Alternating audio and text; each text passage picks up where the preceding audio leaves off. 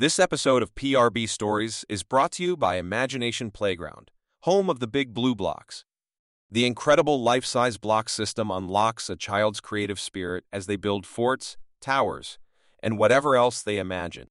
Check out the Blue Blocks online at imaginationplayground.com. The benefits of consulting colleagues. Conversations can lead to common-sense solutions. By Ron Ciancutti. Read by Sean Price. Long before business meetings included projections and metrics, the people sitting around a table talked about how things were going.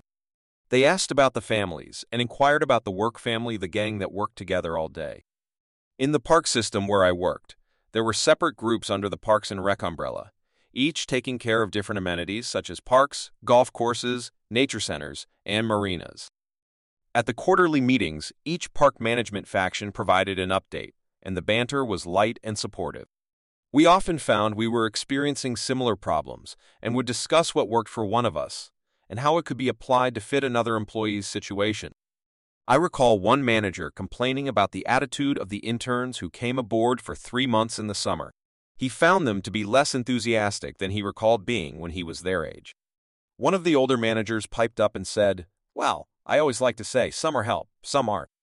That quote hung around for years and always got a laugh. Anyway, my point is those conversations led to some good, old-fashioned, common-sense decisions and recommendations, and I would like to share a few of them with you today. I left the ranks of field manager about 6 years into my career with the park system and became the purchasing manager. The years of actually working in the park gave me a unique sense of what was needed and what was not. The first thing I eliminated was the annual tool ordering sheet. This notice was delivered to all managers with the simple intention of restocking their storage rooms, shovels, rakes, etc. By listening to feedback at the meetings, it was determined that most stock rooms were loaded, and the request memo was probably needed only every 3 years.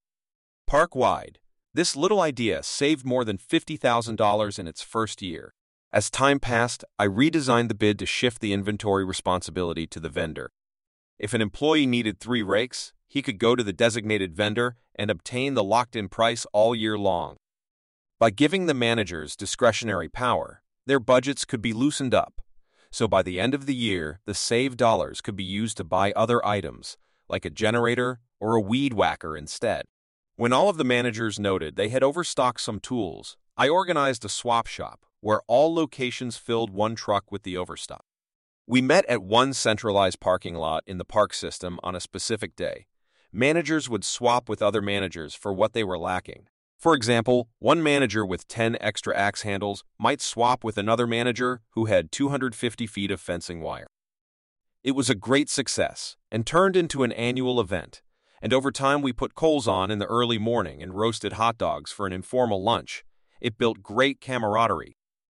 Another suggestion from a meeting that turned into established policy came from the managers and engineers who often told me the low bid we embraced sometimes lacked the quality that the next higher bid may have built in at a modest cost.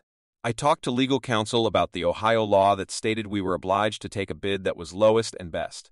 That simply did not always mean the lowest price was best. I was told the burden of proof was on me to differentiate. Therefore, I began building quality standards that eliminated bidders who were simply trying to win the business on the cheap. An example, inferior materials.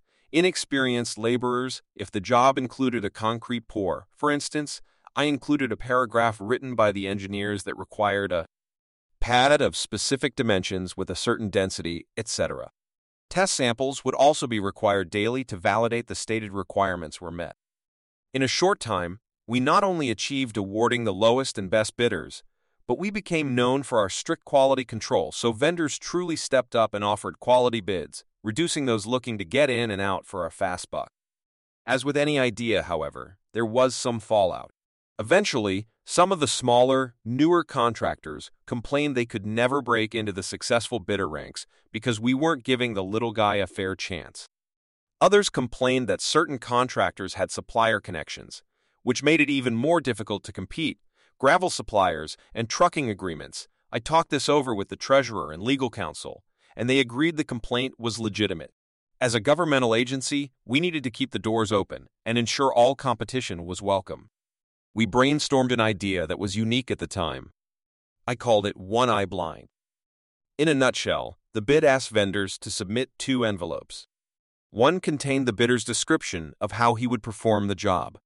It included specifics about materials, man-hours, timelines, etc.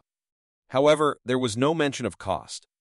Following a review of that envelope, the team assessing the bids created a list of preferred bidders. The second envelopes, containing the pricing, were opened, and the bids were again ranked from most economical to most expensive. The lists were compared, and discussion ensued over the lowest and best offer. The method wasn't perfect, but it evoked good conversation, and often things that may have been assumed by us were ironed out long before work commenced. Managers were happy to provide input at the decision table and felt valued as well. The feedback from vendors was also strong and positive. It was clear that the park system was devoted to listening and actively engaging improvements to remain a strong advocate of Ohio law and financial integrity.